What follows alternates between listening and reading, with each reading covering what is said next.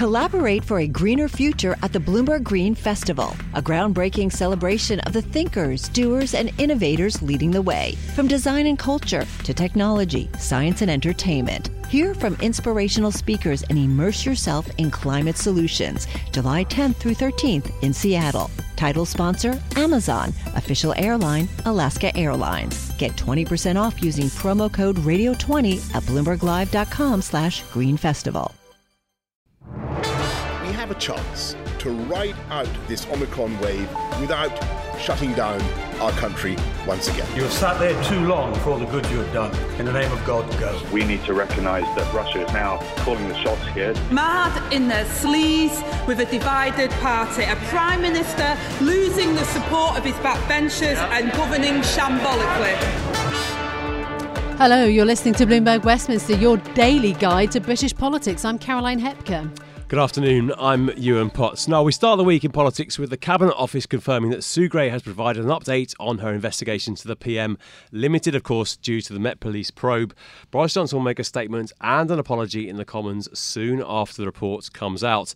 The wording of the report will determine the next steps for the Prime Minister. For now, there is a sense that the tide of Tory opinion has shifted back in his favour. Well, Boris Johnson is keeping the Chancellor Rishi Sunak on side by promising over the weekend to stick to April's national insurance hike. Meanwhile, the Foreign Secretary Liz Truss has batted away speculation that she could run for the leadership, saying that the future of the Prime Minister is assured. That takes us to the government's PR blitz as Johnson tries to shift the narrative from parties to policy. The PM and the Foreign Secretary are planning visits to Eastern Europe to suss out the situation in Ukraine, with Johnson expected to speak to Russia's President Putin later this week. Meanwhile, the government is apparently planning a Brexit freedom bill to make it easier to change the laws that Britain inherited from the European Union. Well, joining us to discuss this political action today that is moving fast is Bloomberg Opinion's Therese Raphael. Therese, good to have you on. So we've been waiting and waiting, but now we will get an update. So fairly limited, it sounds, on the Sue Gray report. I mean, what may emerge? What would put the Prime Minister in danger here when it comes to this update? Well, we know that the report now, because of the police investigation, can't include a lot of the details, the juicy, details of the parties that are, under police investigation, the ones that we've been most focused on in the media, particularly that May 20th party.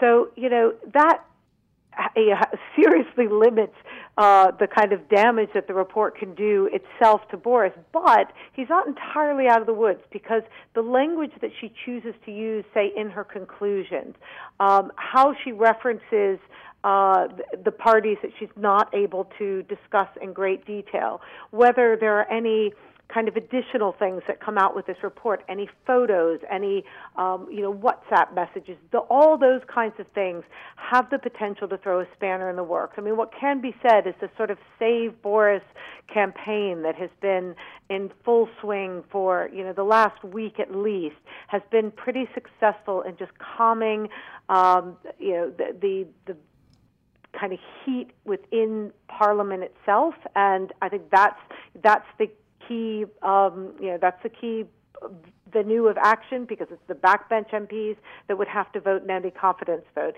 So, there is potential for this to still bubble over in some way, but the police investigation and the limits that put on Sue Gray's reporting definitely took a lot of the potential sting out of it.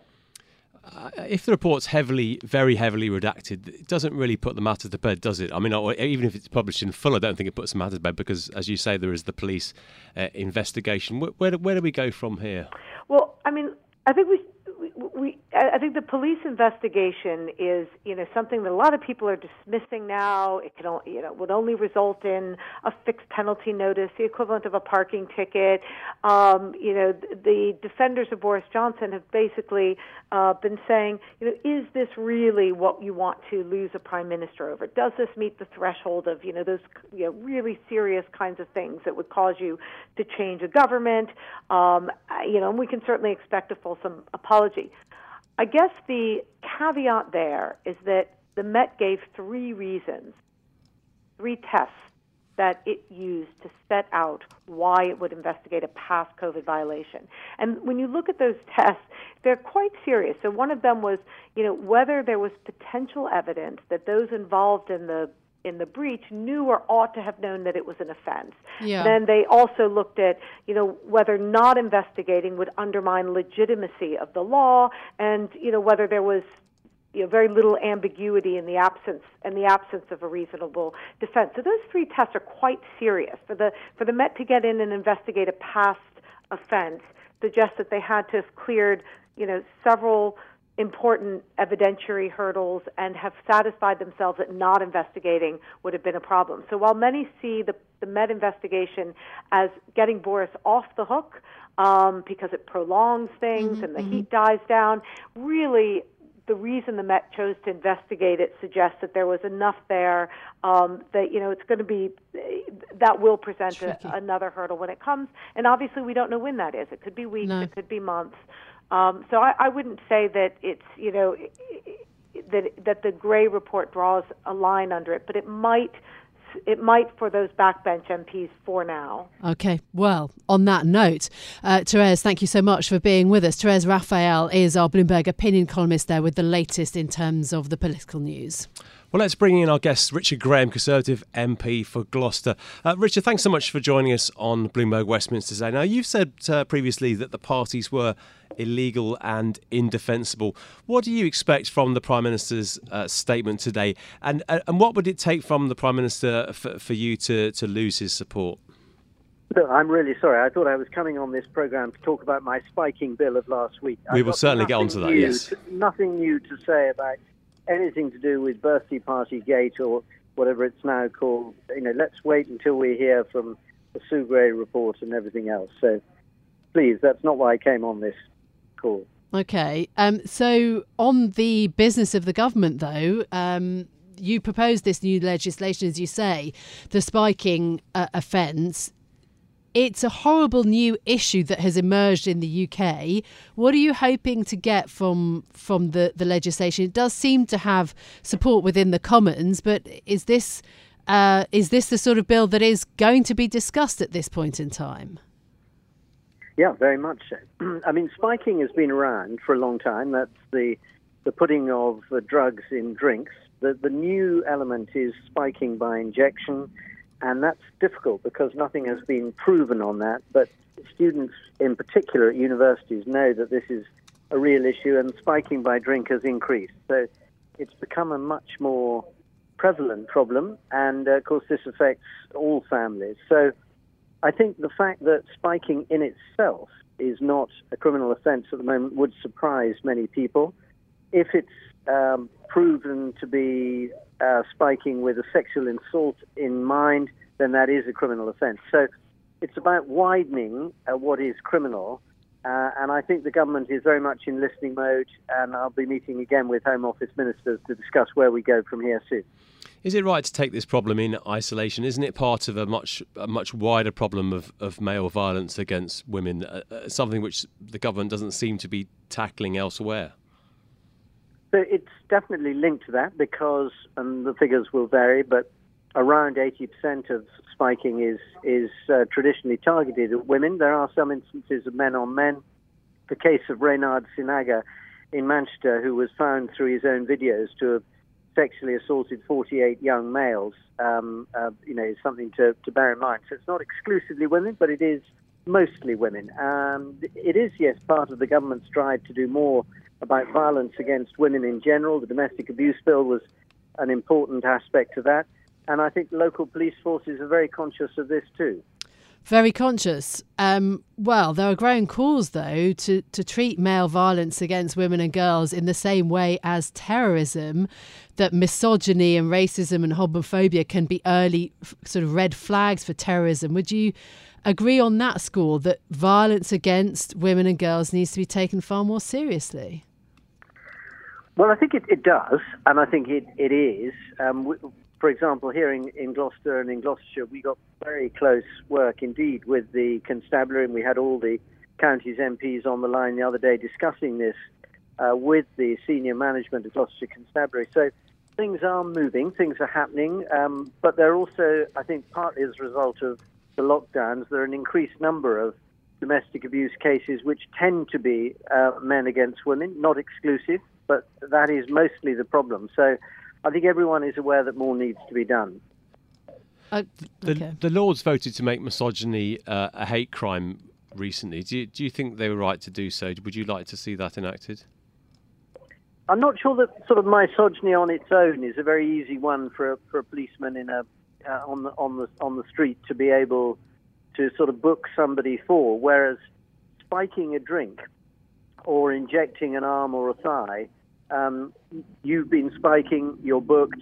We're going to prosecute you. We've got the evidence. Is much clearer where you have got the evidence, and the issue is just about where someone has been spiked in the arm or thigh. What proof have you got of who did it? Does CCTV show enough?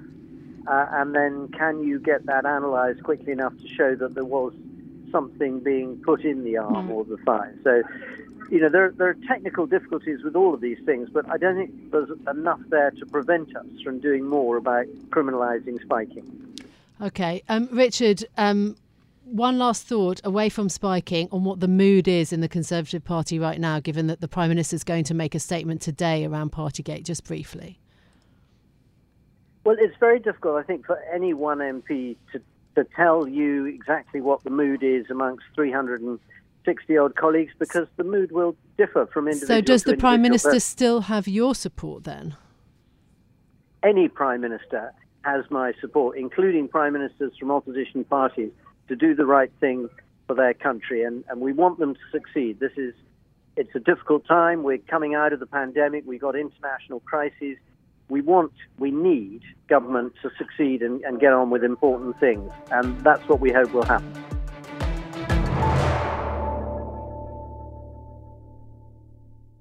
Hi, I'm Ron Kraszewski, Chairman and CEO of Stifel. Financial advisors, if you're not growing your practice, you're losing market share. Stifel is a growing, entrepreneurial, advisor-centric firm built for successful advisors like you. Imagine having the resources of the largest wirehouses and the support of the boutique shops, but none of the bureaucracy to get in the way of you serving your clients. At Stifel, it's your business, your book, your clients. I always tell the advisors we're recruiting, I want you to come to Stifel and double or triple your business. Most of them laugh and shake their heads, but I'm serious. Don't take it from me. Take it from Stifel's #1 finish in J.D. Power's 2023 U.S. Financial Advisor Satisfaction Study. So, there's a reason why 148 financial advisors joined Stifel last year. Come join us and find out why Stifel is the firm where success meets success. Visit www.choosestifel.com. Stifel Nicholas and Company Incorporated, member SIPC and NYSE.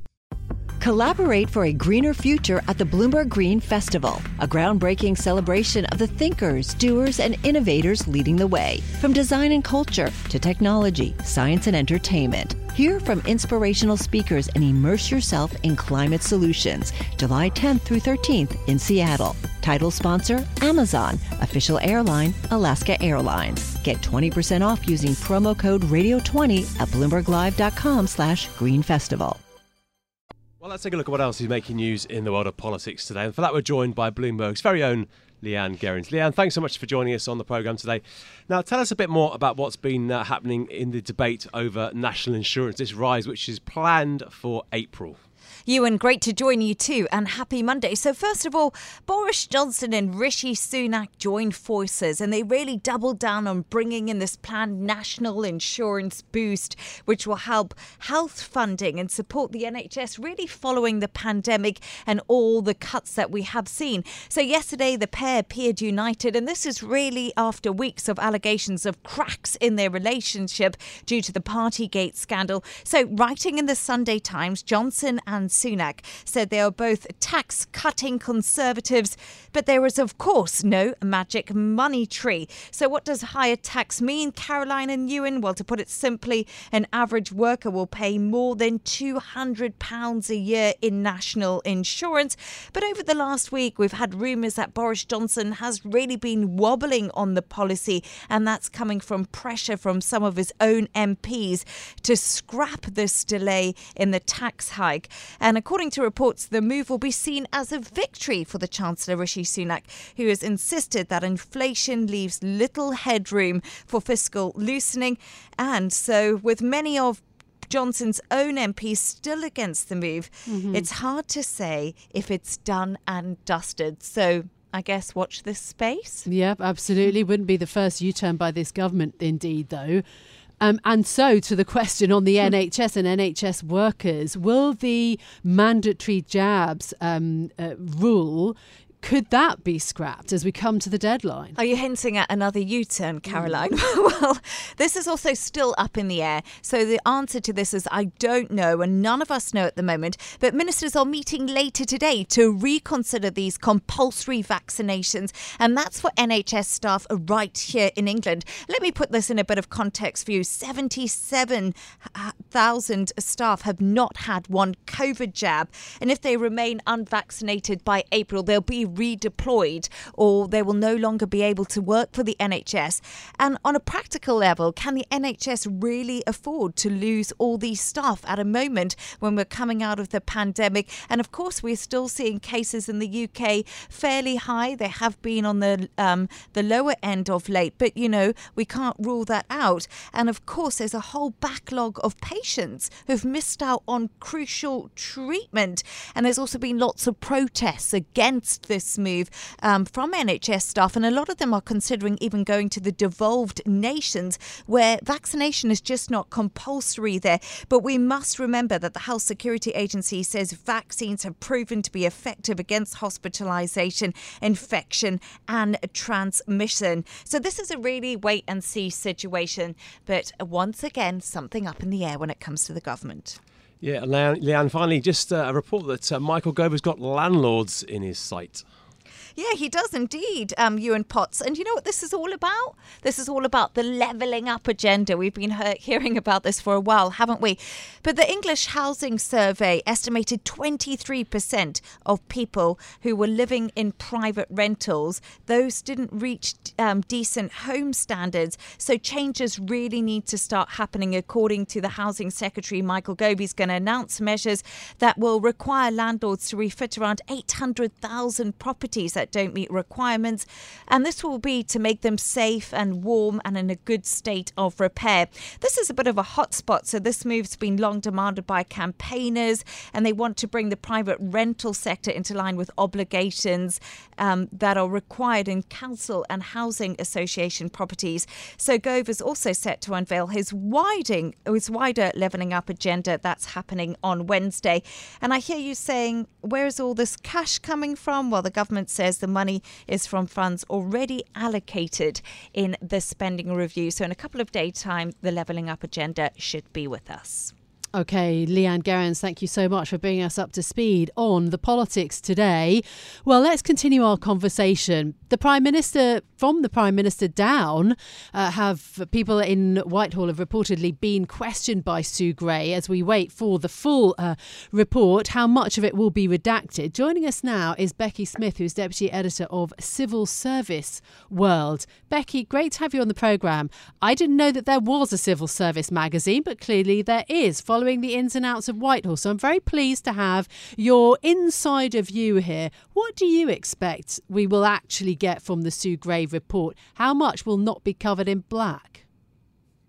Thanks for having me. I mean, no one seems to know exactly what this will look like. We've heard so many conflicting things. What we do know is that the Met Police have asked Sue Gray to make minimal reference to the parties that they are investigating, which, you know, that could be quite a lot of material, really. You would imagine that there would be some crossover.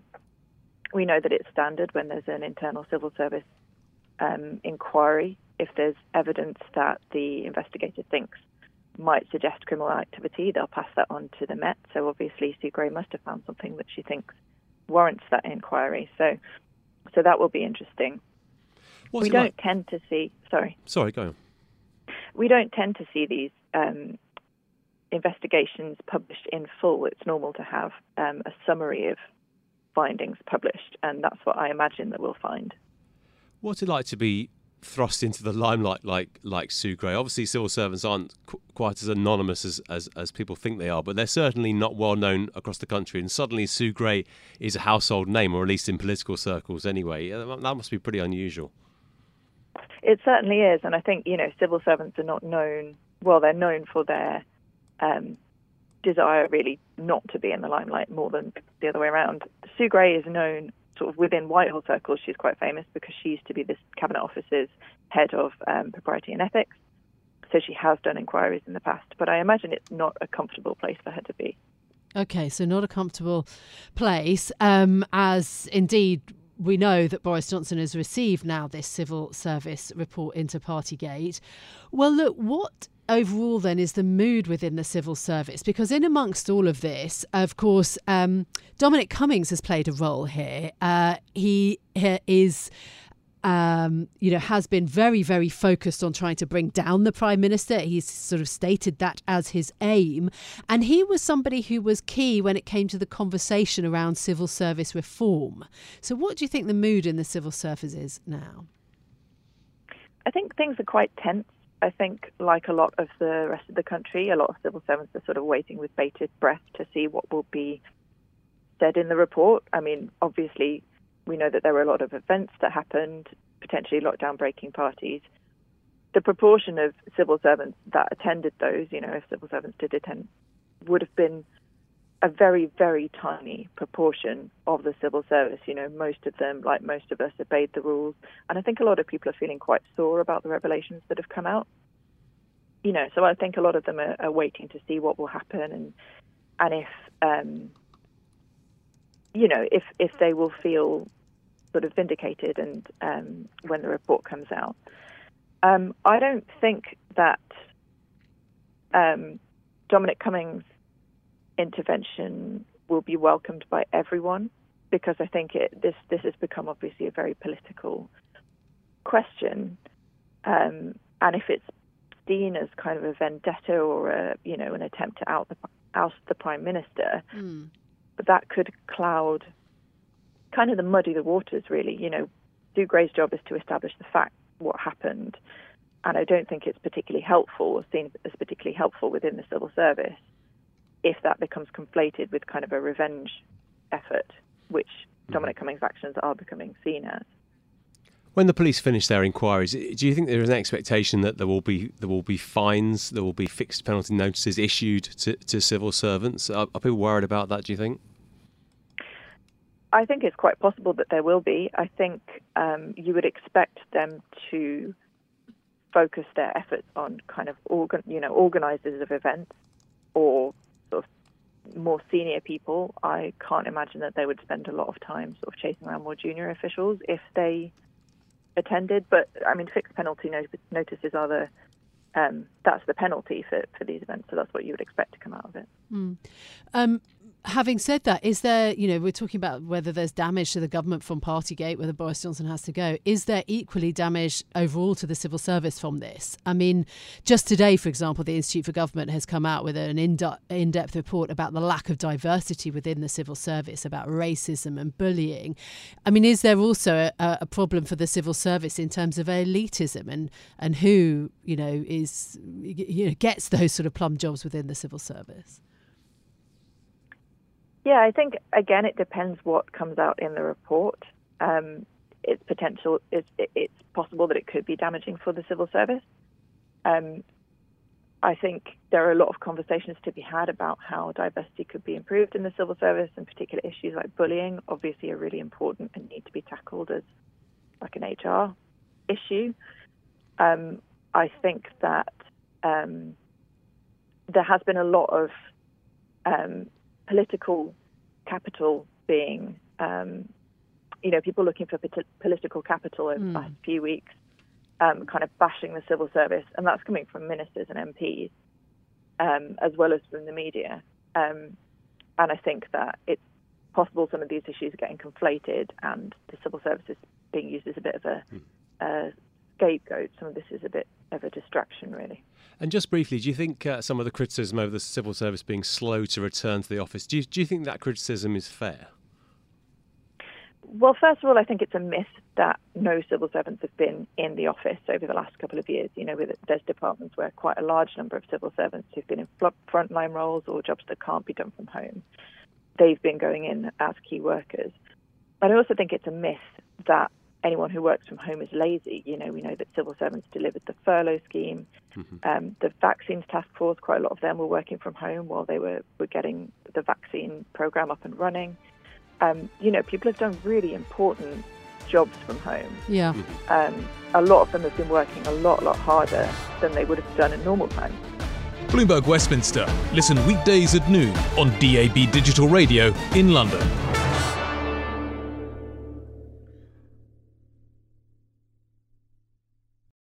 Collaborate for a greener future at the Bloomberg Green Festival, a groundbreaking celebration of the thinkers, doers, and innovators leading the way. From design and culture to technology, science, and entertainment. Hear from inspirational speakers and immerse yourself in climate solutions. July 10th through 13th in Seattle. Title sponsor, Amazon. Official airline, Alaska Airlines. Get 20% off using promo code radio20 at BloombergLive.com/Green Festival.